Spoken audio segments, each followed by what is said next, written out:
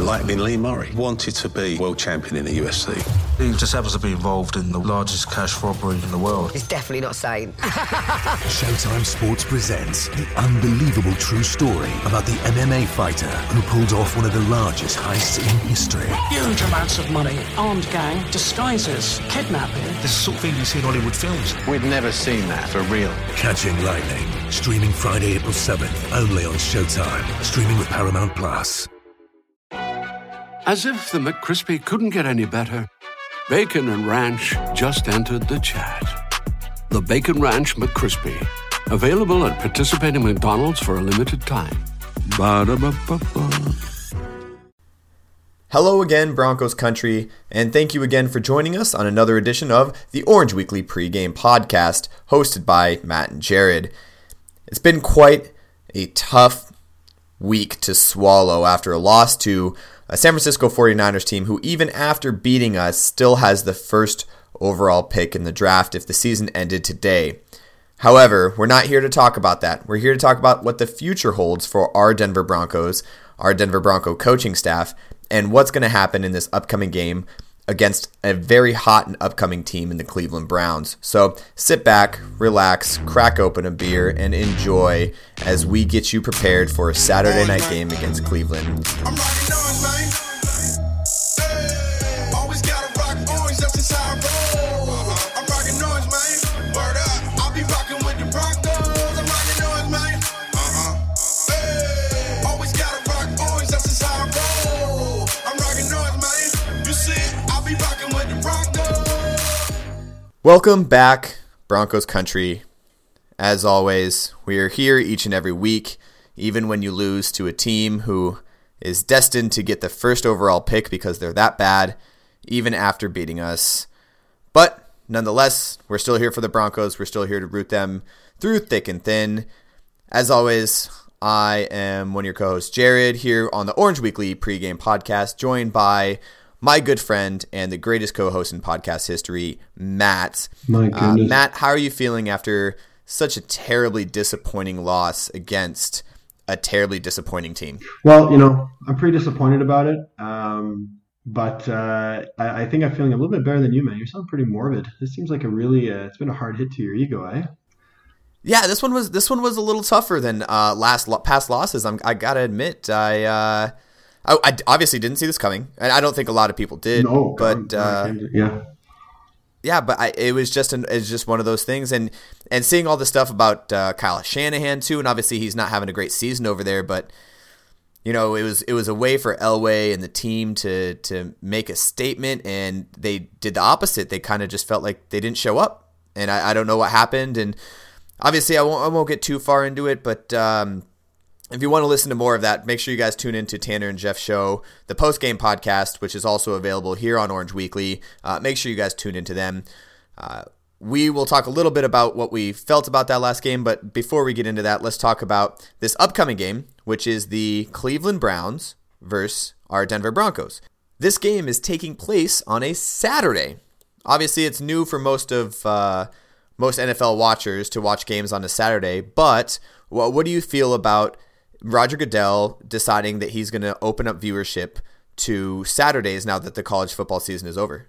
I think it's purely a business move. To be honest, I think that it's a way that the NFL is trying to combat their loss of viewership over the last little while, over the past couple of years, and that we can really, attest to the fact that there's been so many political and sort of social scandals and issues that come out of the NFL. So, we won't get into that, but since they're losing a lot of viewerships, what I think is because of those reasons, I think that they don't have a choice but to make these sort of business moves to get the viewership, to satisfy the broadcasters, to satisfy the sponsors, and to get the NFL, more out there, more accessible to the viewing public too. Because if it's always only on Sunday, it's great because people just book off their days for that. But at the same time, it's a lot of people kind of see it as I have to lose a day in order to watch football, whereas now, with a Saturday offering or maybe a Thursday offering that we always see now, it's like just trying to spread it out a little bit more. But I think it's a business move, and it's just Goodell trying to satisfy the broadcasters and sponsors.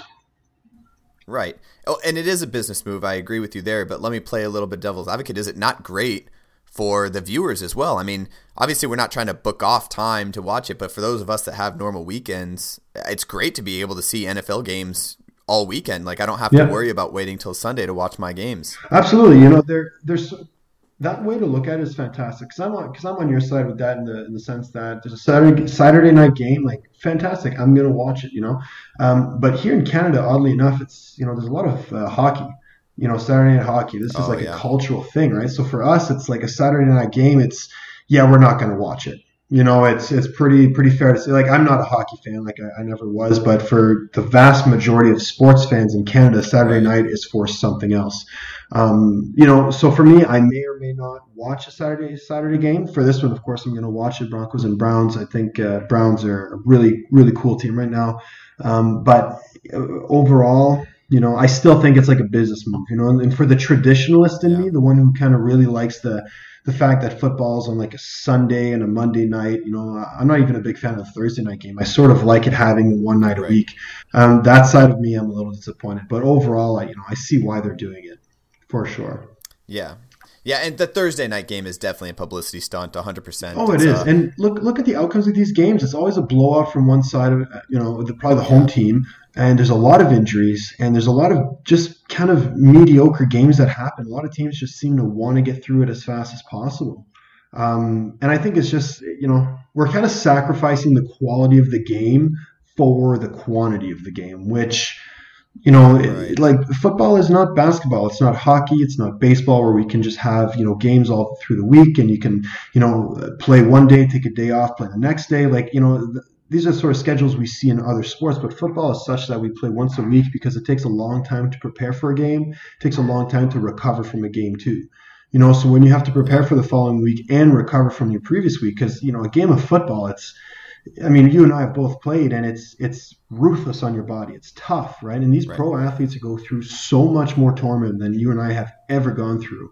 So for them to have to all of a sudden change their routine, 1 week we've got to prepare for Thursday night, the next week it's Sunday night. Now there's a Saturday night involved, and then sometimes there's a Monday night. It gets really it breaks routines and training habits, and that's really dangerous for a lot of these pro athletes that have put so much strain on their body. So I see it many different ways, but. Yeah, and for the planning aspect of that too, it makes it even more difficult because now you have these short weeks where you can only game plan for someone for 2 to 3 days as opposed to game planning for someone for an entire week. And obviously the day before is a walkthrough because you want to save everybody, keep their energy up for the following day. So really, you get on these Thursday games, Wednesday is a walkthrough. You get Monday, Tuesday is a full practice. Well, usually you get like your Mondays off, right? Say you play on Sunday, you get Monday off.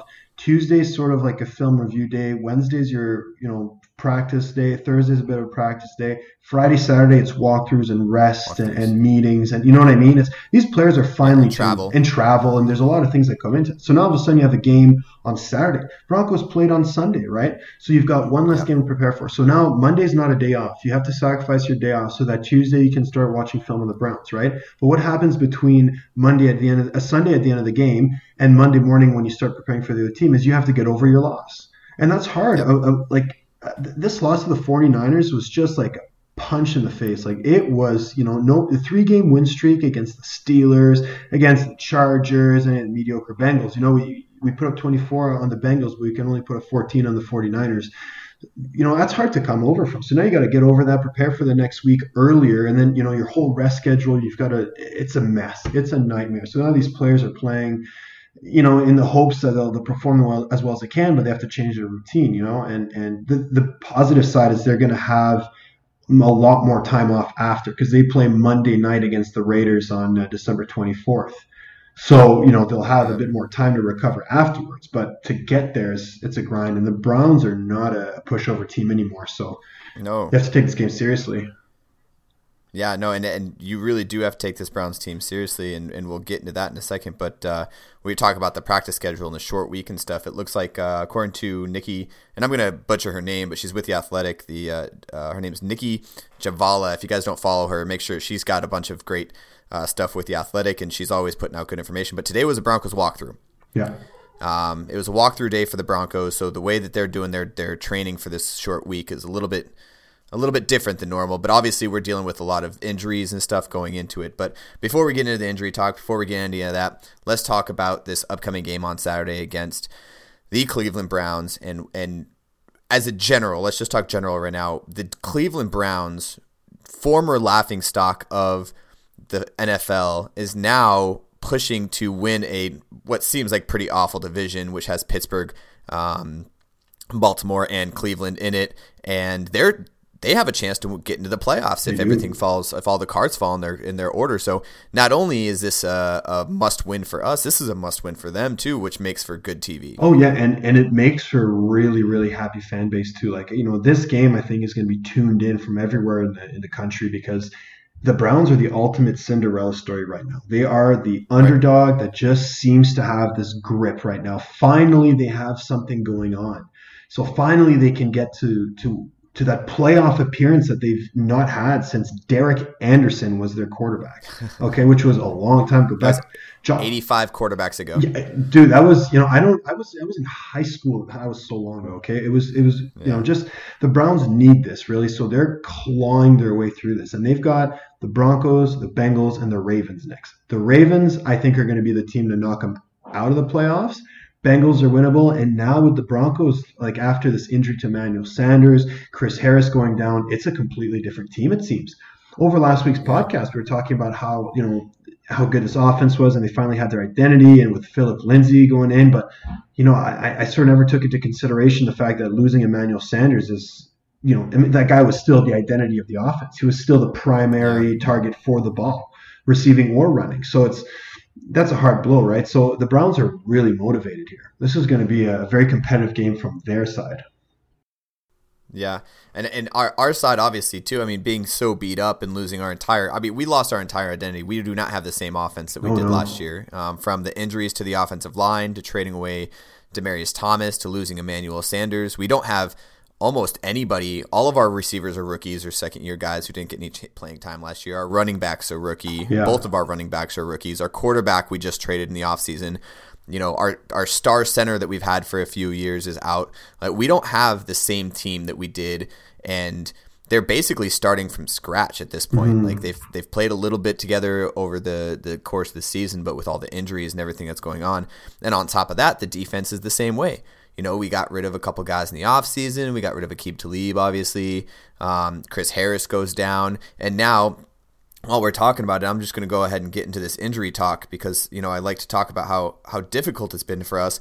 Isaac Yiadom, who is our rookie cornerback, he was our number 2 corner over Bradley Roby was on one side and Yiadom was on the other. He's out right now. He didn't practice because he has an issue with his shoulder. I think it was separated shoulder, which could come back next week, but doubtful. Derek Wolfe on that defensive end side, he got a concussion. They're still going through concussion protocol with him, so he didn't practice. Our rookie wide receiver that we are okay with trading Demaryius Thomas because we have this young rookie in Cortland Sutton. He's out with a quadricep issue right now. He didn't practice. Shaquille Barrett, he has a hip issue. He didn't practice. Man, our team is beat up. Mm-mm. And it's so difficult to play good football when everybody that I'm not naming players that are like third string guys, man. These guys are all people that have been playmakers for us in the past couple weeks. And it shows. It shows on that game, and they looked like they were walking through that day. Like I told you, they had a walkthrough in practice, and I think some of my favorite comments on some of those were, "Oh, just like we did Sunday." It just looked like they had no motivation going through Sunday, and you could just tell that they were were sad for their teammates. They were disappointed in themselves. They just didn't feel like continuing on, and it just the atmosphere and the identity is just not there. Yeah, it's not there, and it's so frustrating to watch. It really is. It just seems like we're just riding the rest of the season out. To me, it's just like, okay, we've got to go through 3 more games of this. It's right. It's hard to really evaluate where the direction the team's going to go. For all we know, we're going to come out and just bring it to the Browns and have this great game, right? We don't know. It's so hard to predict. So last week I was just so convinced the Broncos are going to come and just roll over the 49ers. All the signs are pointing to that, and now it's like I don't even want to go back to the drawing board because I think that drawing board is flawed, man. Like there's just something really so unpredictable with these Broncos. So I don't know what's going to happen.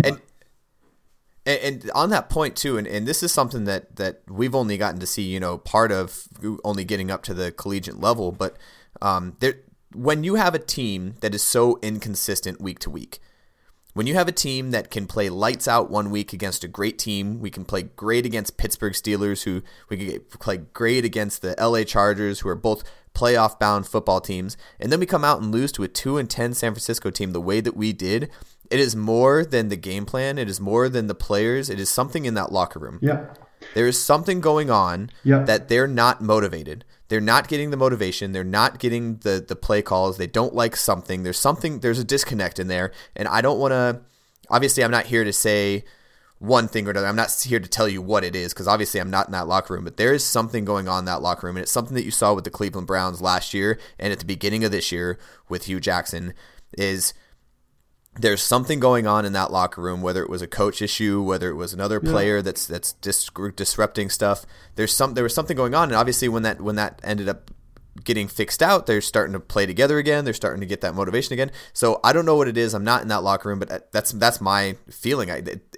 You don't play this inconsistent without having an issue back there. 100% agree. We've talked about it extensively this year over many of our episodes, and to me it comes down to this, the face of the leadership, we'll say, the boss of the team, right? Whether it's John Elway, whether it's Vance Joseph, maybe it's someone we never heard about. I don't know. But to me, it just seems that there's a lack of leadership in this locker room. It seems that players are thinking about different things. They're going in different directions. There's just something, like you said, fundamentally that's just not there to motivate these players to perform at their best. And, to me, it's leadership. It has to be the people leading this group of men, because I think there's a lot of really good coaches in the NFL that are overachieving. You know what I mean? We look at what's happening with the Browns ever since Hugh Jackson left.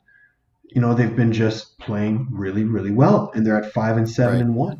Like after this guy left, they won how many games now? When did they leave? 3 or 4. 3, right? So it's like, you change the leadership, you get rid of that source of whatever's going on, and a team can turn around. These are professional athletes that are in their prime for most of them. And they have to just be led the proper way. So I think that's really where it kind of comes down to. It's got to be that leadership. I think it's a lot easier to change a coaching staff than it is to change a roster as well in a locker room. Oh, yeah. So I think that, given this outcome and depending on what happens the next couple games, I think we're going to see a change in leadership finally. I think so too. And we can get into that too. The coaching staff is disappointing, and they've been disappointing all week, and there's some questionable calls in that last game. I don't want to get too much into it. Again, go listen to Tanner and Jeff's podcast, but it's been a huge debate on the Orange Weekly staff, and we have a Twitter poll and I'm pretty sure a Facebook poll out there, so make sure you guys go check these out. But if Vance Joseph goes 8-8, and for the record on this Facebook poll and Twitter poll, this was made before this last game, so David put out this concept to the rest of the Orange Weekly staff. He said, hey, if Vance Joseph goes 8-8 with all these injuries that we've had, I think he keeps his job. 8-8 or better. And there was a lot of us that were like, no way. There's no way going through this. And I think the San Francisco game took the nail and put it in the coffin. It was the last nail he needed for the coffin. And all John Elway is waiting for is either the end of the season or us to be mathematically eliminated, because we're still not mathematically eliminated. Like our chances are like 5%. Well, I mean, but we're still not mathematically eliminated from the playoffs. But I mean, we have to beat out as if we're on the team. The Broncos have to beat out because they're not going to be.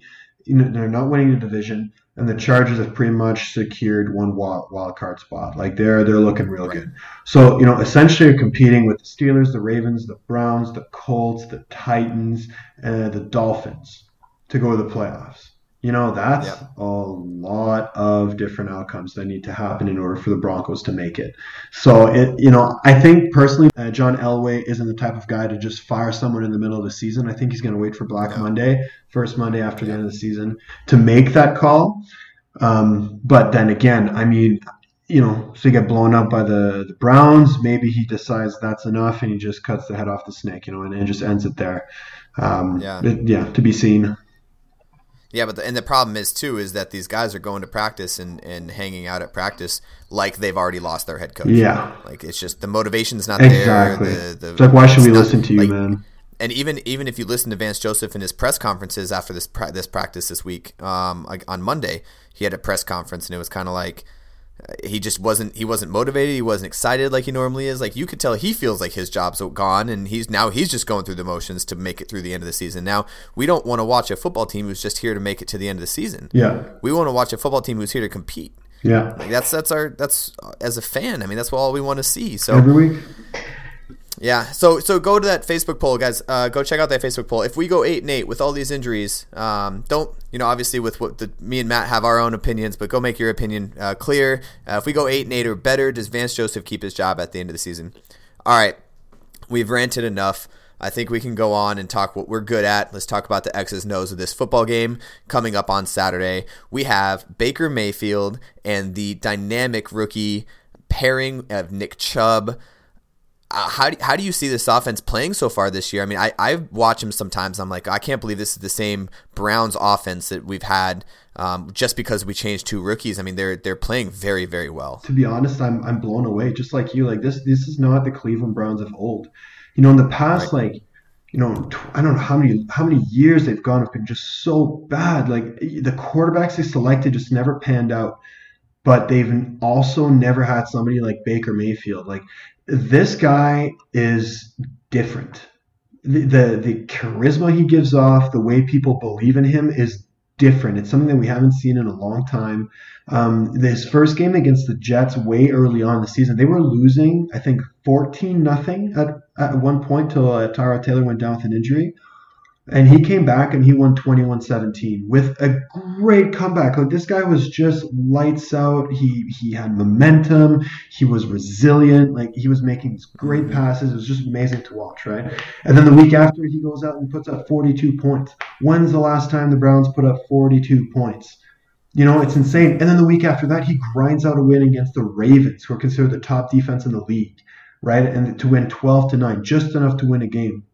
And then since then, they succumbed to some other big losses. The Chargers, they got blown out. The Bucks, it was a tight one. They lost in overtime. The Steelers, they got blown out the second time playing, but they tied them the first time, which is also, really cool. But another thing with the Browns is they've had 4 overtime games this year. That's insane. Yeah. They've been on the cusp of winning 4 games, which I think they should have won those 4 games. They should have also beat the Saints early in the season if it wasn't for kicking woes, right? So the Browns should be 1, 2, 3, I don't know, maybe 4 wins more. They should be a 9-7 at the end of the season. You know what? These guys should have been a 10-6 team, I think. I don't think they could have beat the Steelers twice. I don't think they could have beat the Chiefs. The Texans are much better than everybody thinks. The Chargers too, I expected the Chargers to win. I think that the Browns should be a playoff team. They're playing really well. And Baker Mayfield, Nick Chubb, Antonio Callaway, Jarvis Landry, this isn't your father's Browns. These are your grandfather's Browns when they were really, really good back in the day. So, I'm really excited to see this team. I saw them play live in Cleveland as well. The fans have a different energy about them. They believe in them. Finally, they have a savior. They were really happy to see Hugh Jackson go. I talked to one season ticket holder, and he just says, just please hire someone that wants to lead this team, not some Harvard grad to manage it, and not some feel good coach. You just get somebody that wants to be here to take it to victory. And it's it's a different energy. A little bit of a rant there, but I think it's a different energy, and I think this Browns team, even on the X's and O's, is doing a really good job, and they're winning games. They're finally finding a way to stay competitive, and it's coming from Baker Mayfield and his ability to make people believe in him. He's on the field, and the team is playing for him. Right. And so that is just it's they have a franchise quarterback finally, which is something to say, right? Especially for the Browns. So. Yeah, and so you mentioned something really important too. Is they could easily be 10-6, and they're playing, and they played all year. Outside of, like you said, there was a lot of those overtime games. They had the chance to win it in overtime, and I've been watching the Browns too, and like you said, Cinderella stories. I love watching these Cinderella stories, and all of those games that they put into overtime, they had a chance to win almost. I mean, someone can correct me on, social media if I'm wrong, but I'm pretty sure in every single one of those games, they had a chance to win it with either a kick or some sort of like throw, and it just didn't go their way for whatever reason. So it's crazy to think that they are playing like a 10-6 team, and we're not playing like a 6-7 team even, the way that we played last week. So they're playing like a 10-6 team, and they're still underlooked. Yeah. They're still undermanaged, and I think that's what they want. Yeah. They want to be the underdog because they're playing so well when they are the underdog, and it's great to watch them play, because that's why I'm so excited for this game. Honestly, I want to see this game not just from obviously a Broncos fan, but from a football fan standpoint. I think these are two teams that really need to bring it together and need to figure it out. Mm-hmm. But if we play like we just lost our 3 of our top 5 players in the last 2 weeks, which we have, then it's going to be a different story, and I think it's going to be a bad day for us if we come out with that same energy that we came out last week. But absolutely, it's different because we will be at home. I think that does play a huge difference into it. If they're not feeling well, if they're not feeling motivated, our crowd at Mile High Stadium will make sure that they get that motivation. We always play because of that. But, man, it's going to be scary watching this Baker Mayfield team and coming into it. Absolutely. Having seen them live, you'll see the energy is different. And I think you said it really well there. It's scary to see because, in the past, watching the Falcons play the Browns, it's a guaranteed win. Anybody playing the Browns, guaranteed win. It's like so easy. But now it's sitting in the stands, and it's like, man, I'm scared. The Browns could really win, and they did. They had a great game. And it's they're different, man. You're gonna see when you watch this game, there's a different energy that this guy has, and it's crazy. It's crazy. Not to let me be clear here. I do prefer Patrick Mahomes to Baker Mayfield. Okay. I don't want to, I'm a 1 QB type of guy. However, I can't send you a poster of every quarterback that plays in the NFL. Well, you could if you were so inclined to, but I'd only put up Patrick Mahomes is what I'm saying. All jokes aside though, I think Baker Mayfield he's going to be in the hopes that he does not get hurt. He's going to be another great generational player, a good face of the league. He's going to be a great role model. He's going to bring the Cleveland Browns to a lot of playoff games and a lot of wins, if not a Super Bowl, which is, I think, something that, is hard to say for every team in the league. So it's really fun to watch. Unfortunately, the Broncos have to face this up-and-coming team this weekend. But so be it. It's still a winnable game for the Broncos. Don't get me wrong. This isn't in the bag, for the Browns.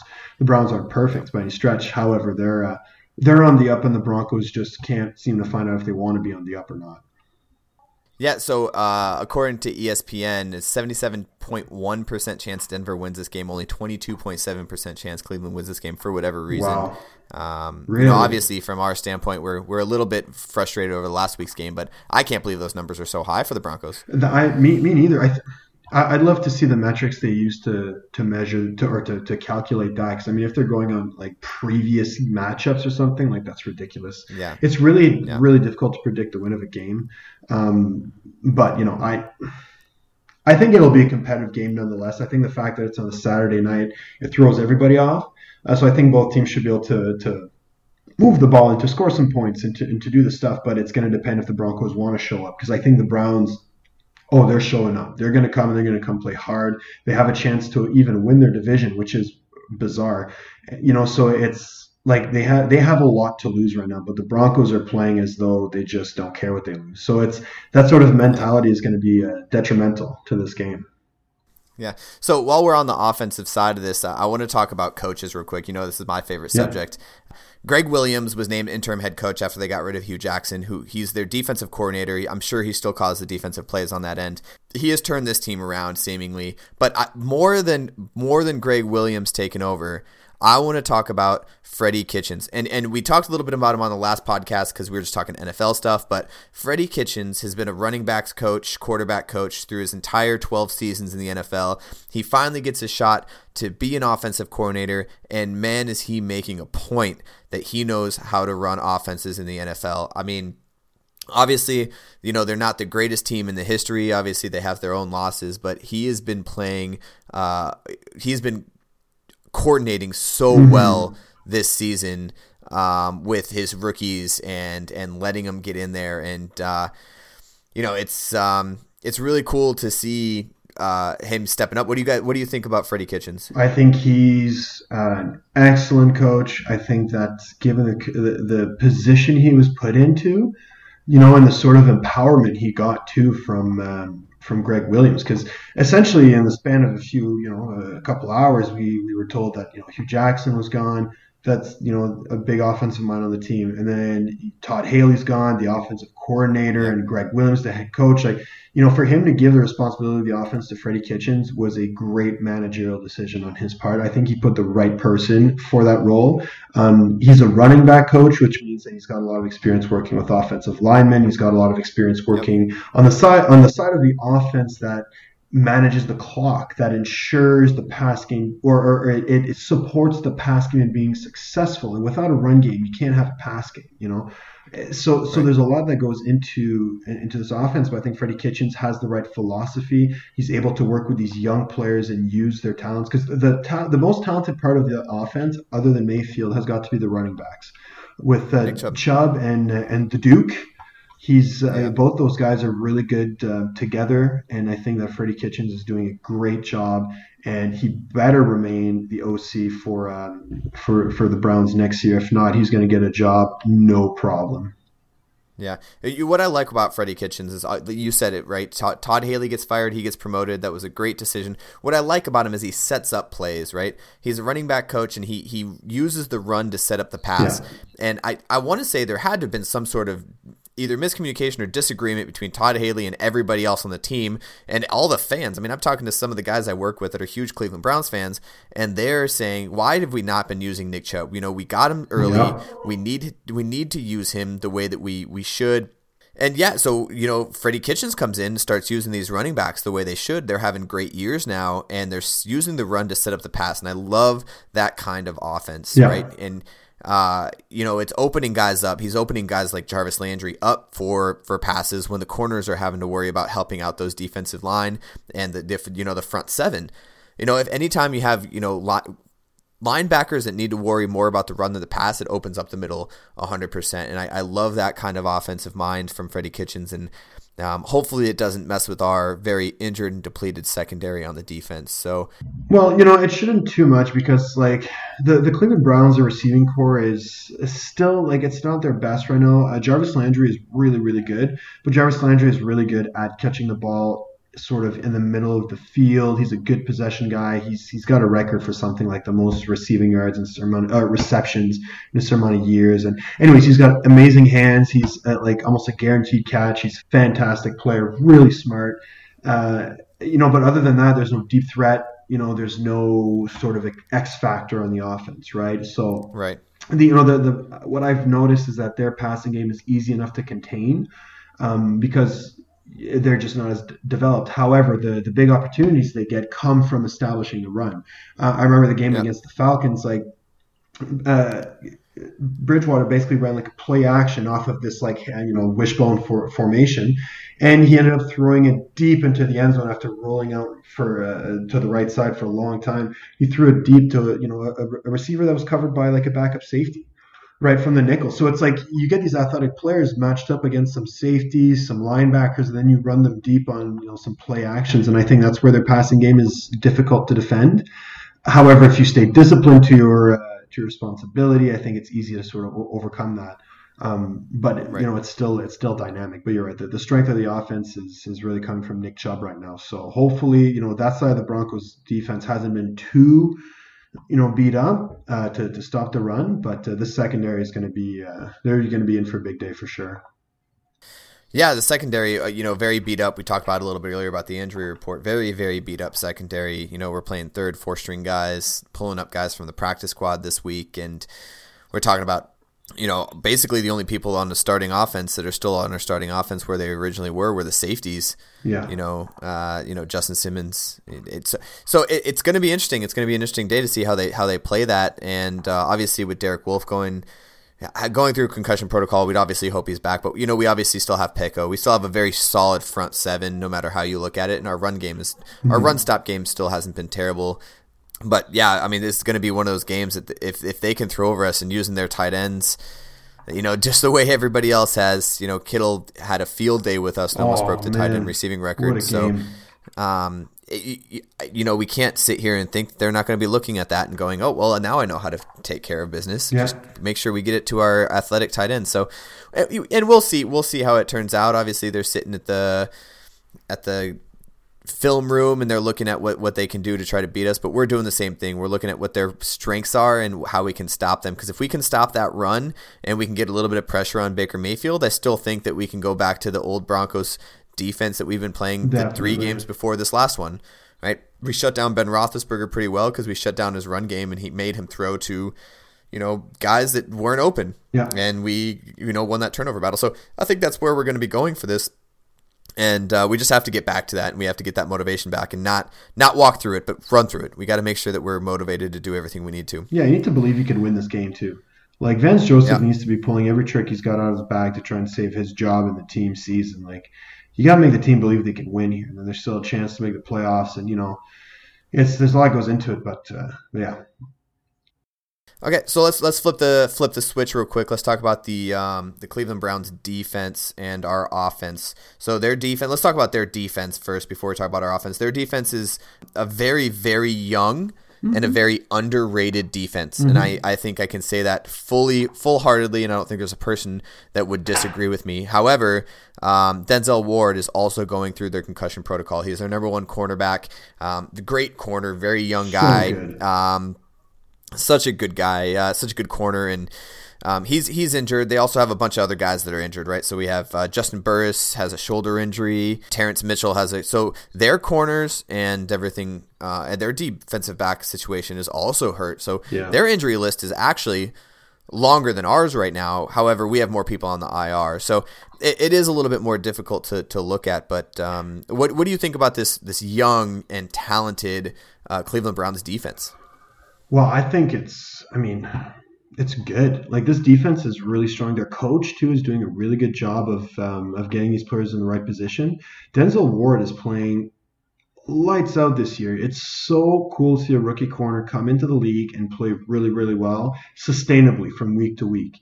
Right. And the greatest thing too is he doesn't gloat. We never hear about this guy in the news. He doesn't seem to have this big mouth on him that he just has to go and talk trash about every sort of like a Jalen Ramsey. That stuff. I was about to say, I think you're mentioning somebody here. Oh yeah, I'm definitely mentioning Jalen Ramsey. Like, you're the really good man. Like, I think he's the best cornerback in the league. But the more he talks about it, I feel the more he's going to sort of, fall off the radar. He's just relying too much on his mouth now, and it just doesn't. That sort of attitude never really brings anything to team chemistry. And the Jacksonville Jaguars, as bad as they are right now, I think is speaking volumes to him bloating and stuff. So that's beside the point. But anyways, I think Denzel Ward's a fantastic cornerback. Myles Garrett, everybody's talking about him as being like a Hall of Fame player, and he plays like one. He's really, really good too. Larry Ogunjobi is a defensive tackle. Big, strong-bodied man, like really, really good. He's really good against the run too. Emmanuel Ogbah, another young pass rusher. Their linebacking core is a little bit suspect, I'd say. Christian Kirksey is on IR. Joe Schobert's been playing really well though as a middle linebacker. Jamie Collins is someone that it's sort of a Patriots reject, and the Browns traded for him. So he's he is what he is. He's a good linebacker, but I don't think he's as good as he was a few years ago. Jabril Peppers, though, I think he's one of the weaker players on this defense. He's athletic. He's versatile to a certain extent. However, I think that he's an area of weakness for the Browns defense, such that the Broncos can really take advantage of it. Him being the strong safety, he'll be playing mostly like his run support. He'll be coming in the slot. He'll do some deep looks and he'll go man to man, of course. But he's more of a hybrid player, and I think the Broncos can take advantage of him. But across the board, like you said, it's a very good young defense. Really well coached too. Greg Williams is doing a great job with his unit. They've had really good games. They've also had blow-ups, though. Let's not forget losing, or getting 45 points scored on by the Raiders, 38 by the Chargers, 37 by the Chiefs. The Texans put up 29. It's so they've had some games where they were scored on quite a bit. But overall, I think they're a really solid unit, and they're going to be really good for the years to come. Yeah, it's funny that you mention that because I kind of want to talk about that. So they do not have the greatest record against the AFC West, and I think that's going well for us. They played terribly against the Raiders. Obviously, the Kansas City Chiefs ran amok on them. And same with the Chargers obviously did very well. So we have that going for us. They're just not used to playing that quality of defense and defensive line that these teams that we have, other than the Raiders who got rid of them. But it's kind of switching my mindset a little bit because obviously we've been pretty dark on the Broncos. We have the team to be able to just clean out the Cleveland Browns and get this 77% winning chance like that ESPN's given us, and run with it because we have the talent. And even with the injuries, we still have the talent to be able to do that. However, it comes down to how much motivation do the Broncos have, and who's leading that motivation, who's running that. So obviously we'll see. We talked about that, but I'm going to talk about a little bit about the Broncos offense. I think the Broncos offense has a chance to really make a name for themselves and show that, last week was whatever. And I don't know who I was talking to about this, but the Broncos offense looked like they were getting ready to film Space Jam 3, The Gridiron, and the aliens came down and took all the talented players' talents from them and went off to somewhere else. I'm telling you, I've never seen Case Keenum play so bad. Oh, yeah. I've never seen the route running be so slow. I've never seen, the defensive line not really rush the quarterback, but then kind of back off at the last minute. Yeah.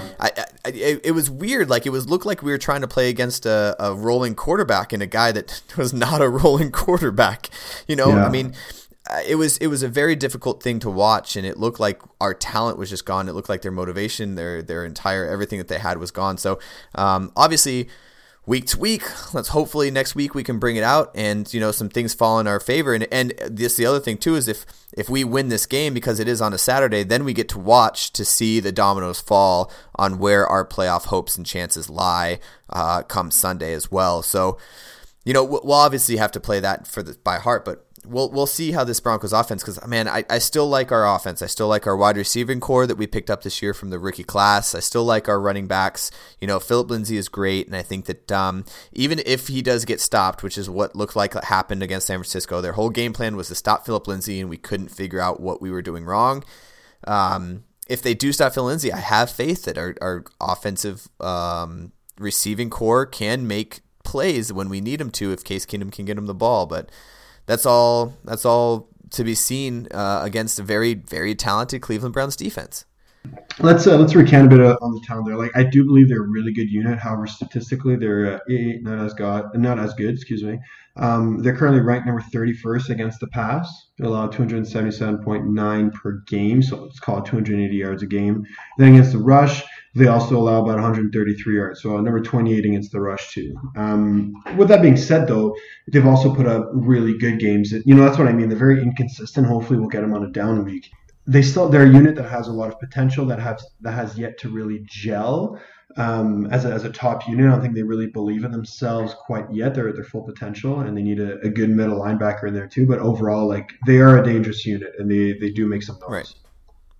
Right, and another stat too. They're only 1-5 away from home. Yeah, they've lost 5 of their 6 games away from home. So we obviously have that going for us. We're 3-3 at home, which is still not terrible, seeing as we only have won 6 games in general. We're 3-3 at home, 3-3 on the road, or 3-4 on the road.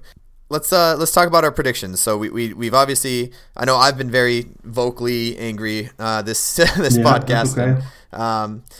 I've been ranting a little bit, but let's hear your prediction before we get into mine and the rest of the Orange Weekly staff about what we think about this game. So what you got? Well, I'm going to have to go with the Browns winning on this one. I just think right now Baker Mayfield's electrifying, and he's got an it factor that takes them over the edge and beats the Broncos. I don't think it'll be a very big win. I think that at the end of the day, it's going to come down to about 23-17 for the Browns.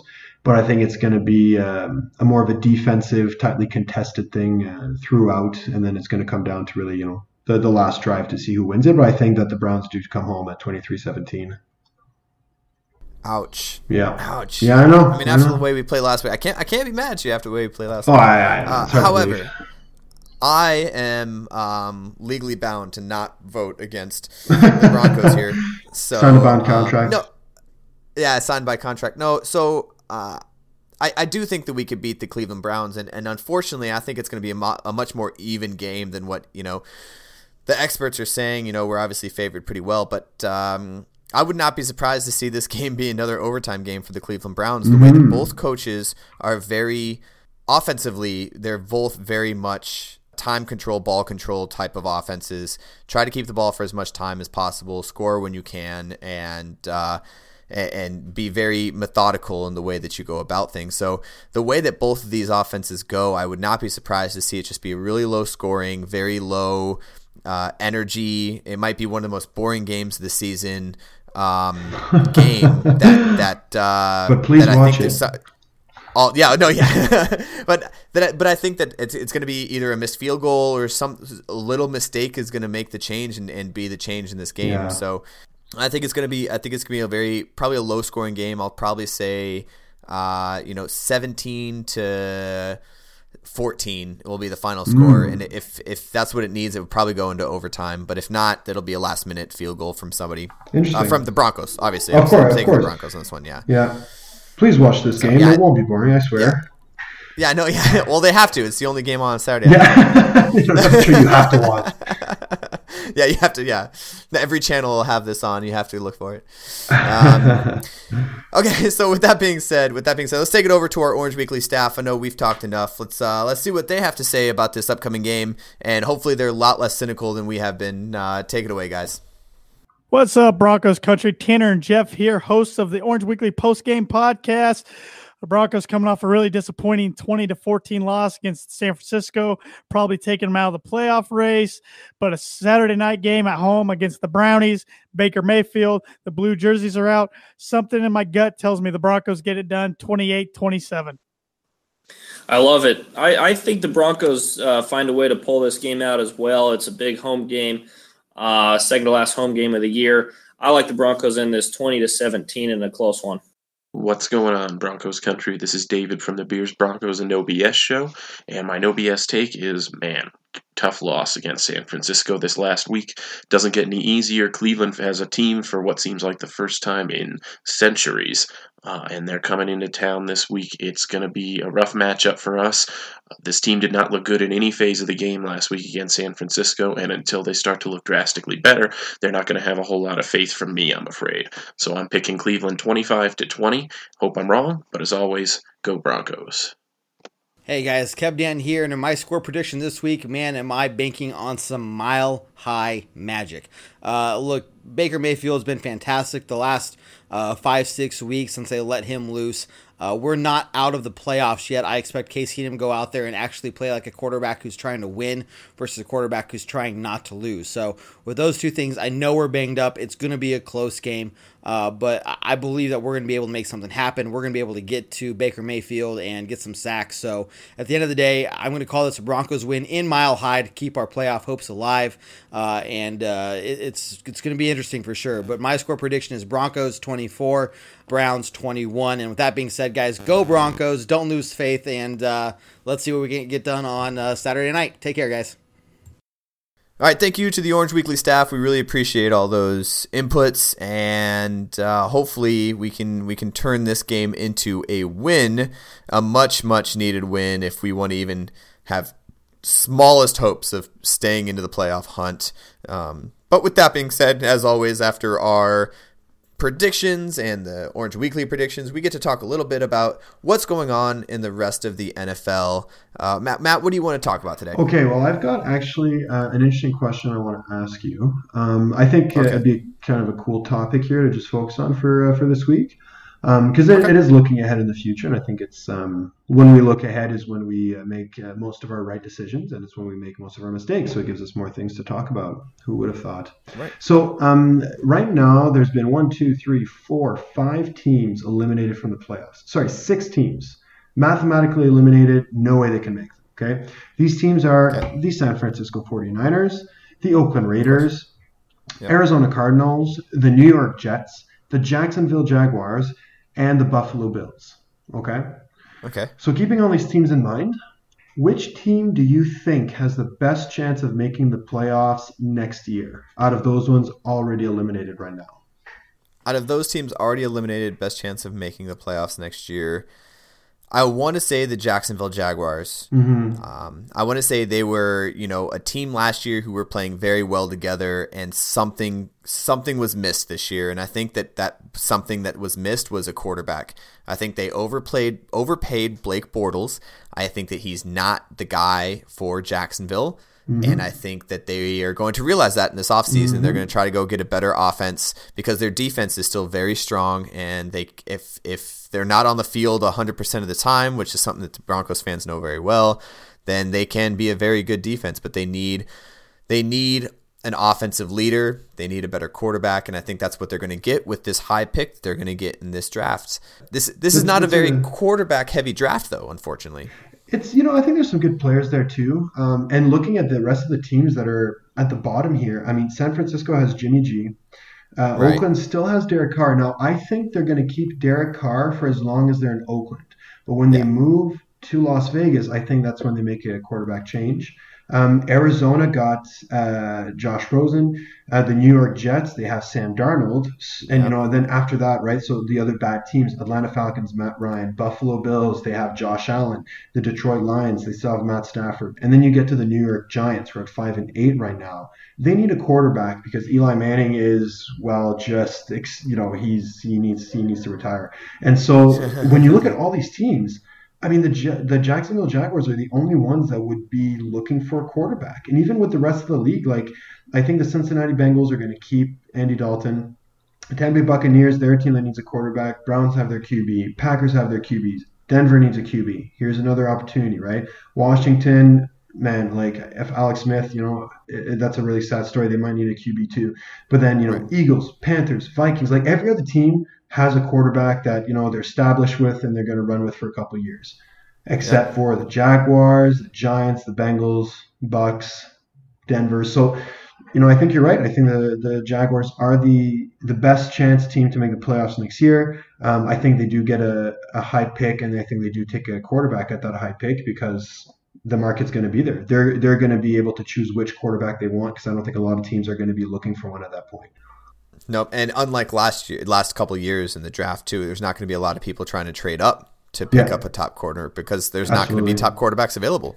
So it's going to be an interesting one. Okay, so then just to flip that question around for you, okay, when we're looking at the playoff potential teams right now, okay, so actually no, let's just look at the teams that just clinched the playoffs, okay, we'll make it even simpler. So between the Kansas City Chiefs, the New Orleans Saints, and the Los Angeles Rams. Do you think any of these three teams will miss the playoffs next year? Do you think this is sort of like a one-and-done year for these guys, or do you think they're actually going to be good for a long time? I think the New Orleans Saints will miss the playoffs next year because I think the New Orleans Saints are going to win the Super Bowl, and I think the New Orleans Saints quarterback and coach are going to retire. One or the other. I don't think Sean Payton's going to retire, but I definitely think that Drew Brees is going to retire at the end of this year. And Sean Payton is on the edge. Sean Payton and Drew Brees have been together for so many years. It'd be very difficult to continue that, but I think he's going to stay there. It's difficult to lose a franchise quarterback like Drew Brees, and I think that it's if they win the Super Bowl, which I fully believe they can and will, they're going to fall off next year because. Don't get me wrong, while they have an okay defense, their entire team relies on the back of Drew Brees, and if he retires, it's done. And that's why I think they won't make the playoffs next year. Interesting. Okay, that's a good call. I'm on your side when I say that if the Saints win the Super Bowl, I think Brees retires. I don't think Sean Payton retires. I think that Sean Payton still has a while that he's going to stay to coach. However, I still think they have a good chance of making the playoffs again next year. I think all three of these teams are going to make the playoffs next year because they just have that sustainability. Now, the New Orleans Saints, they've been lucky to have Drew Brees since, was it 2000? When was Katrina? Was it 2006? Yes. Katrina? Yeah, so for 12 years now, they've had Drew Brees. They've won a Super Bowl. This guy is a certified Hall of Famer. And, it's going to be a hard transition away from it. But they have Teddy Bridgewater right now as their backup. And Teddy Bridgewater in the preseason this year was looking real good. Okay. And to have an entire year to sit behind Drew Brees, I remember reading an interview about him after that happened, and he was excited for it. So I think that, he's really embracing the fact that he's learning from Brees. And I think the Teddy Bridgewater we see come out of of Drew Brees' retirement, I think is going to be a very, very good quarterback. And I think that they're going to be very competitive for years to come. We don't disagree often, but I'm gonna have to disagree with you on this. Okay. I don't think Teddy Bridgewater sitting under Drew Brees is going to change who Teddy Bridgewater is as a quarterback. Those are two completely different types of quarterbacks. And I think the reason for bringing Teddy Bridgewater in was to give a different look for Sean Payton in case they needed a different look in a running quarterback and a mobile guy. But he's not a mobile guy, though. Teddy Bridgewater is not a mobile quarterback. He's an in-the-pocket passer. He's athletic, but he's not a mobile quarterback like we're seeing with the Russell Wilsons and the Lamar Jackson. This guy is primarily a pocket passer, a very accurate one at that. He can be a pocket passer. He's not a pocket passer. That's not his strength. That's not his strength. Passing's a strength, not running. He's not a mobile quarterback. I know. I don't say running is his strength. I think that his play action and his throwing on the run is his strength. He's very athletic and he has that ability, but he's not a Drew Brees, Peyton Manning,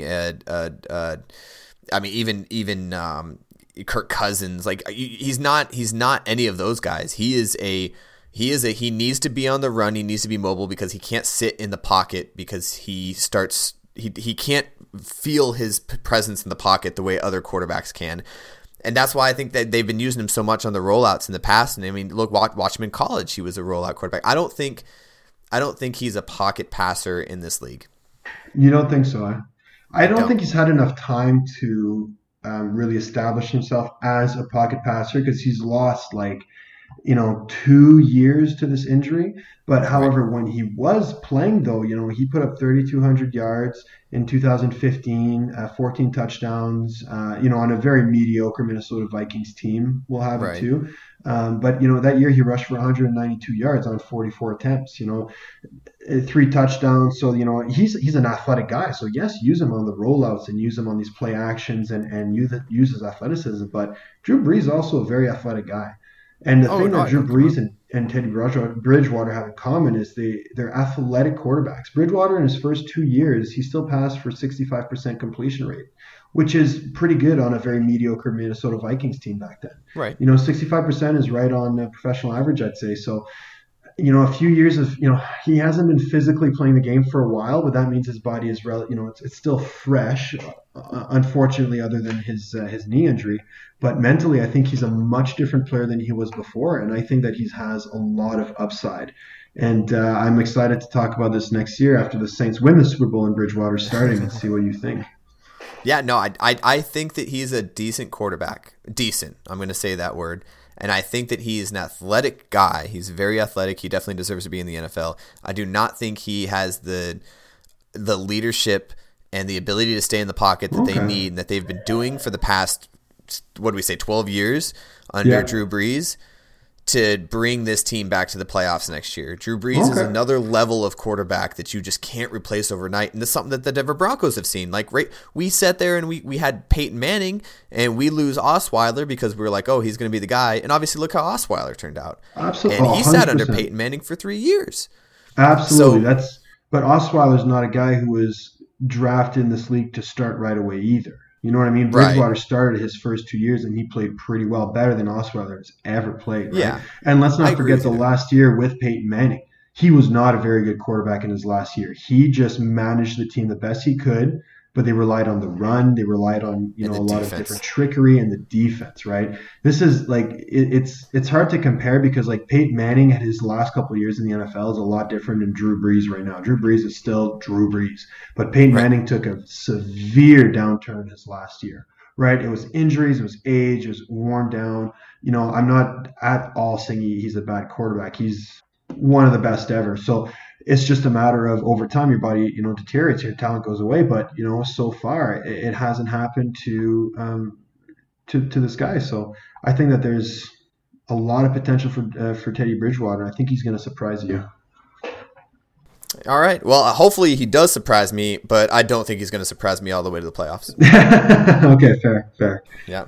All right. So with that being said, I think we can go ahead and wrap up our podcast here. Thanks for listening in, everybody. Make sure you guys go check us out on all of your social media sites. Make sure you guys are checking us out on all of your podcast listening sites. Make sure you guys are sharing us with your friends and family. Don't keep our podcast, our amazing podcast, to yourself. Make sure you guys are sharing it with other people. And as always, we really appreciate you guys listening. For those of you that are, Matt, any parting words for our Broncos fans out there going into a game that we are very disappointed about? Yes. Sports always comes with wins and losses, good seasons and bad seasons. Broncos right now, they're having a bad season. Last year they had a bad season, but let's not forget that not long ago they won the Super Bowl, and not long before that they were in the Super Bowl, and not long before that they were having bad seasons. That's Jared, that's something you said weeks ago, but I reiterate it. Just because it's not going well right now doesn't mean it's any reason to stop believing or stop, participating as a spectator and just being in tune with your team, because it's the nature of sports. So enjoy the ride with what it comes with. The emotional roller coaster is something we can't find anywhere else in the world except for sports, and we just really have to enjoy it. So watch the Broncos versus the Browns. Watch a good football game and just hang tight to your team, because there's a lot of potential for these Broncos. They just need the right leadership, and I feel it's coming soon. Right. And there's a lot of off seasons to talk about once we get there. But before we get there, we're still not mathematically eliminated from the playoffs. We still have a chance. We do. As slim as that chance is. But hey, thanks again for joining me, Matt. We always have fun on this podcast and look forward to doing it every single week. And I hope you guys look forward to listening to it every single week. With that being said, we're going to go ahead and take it out with a Go Broncos. Orange, man.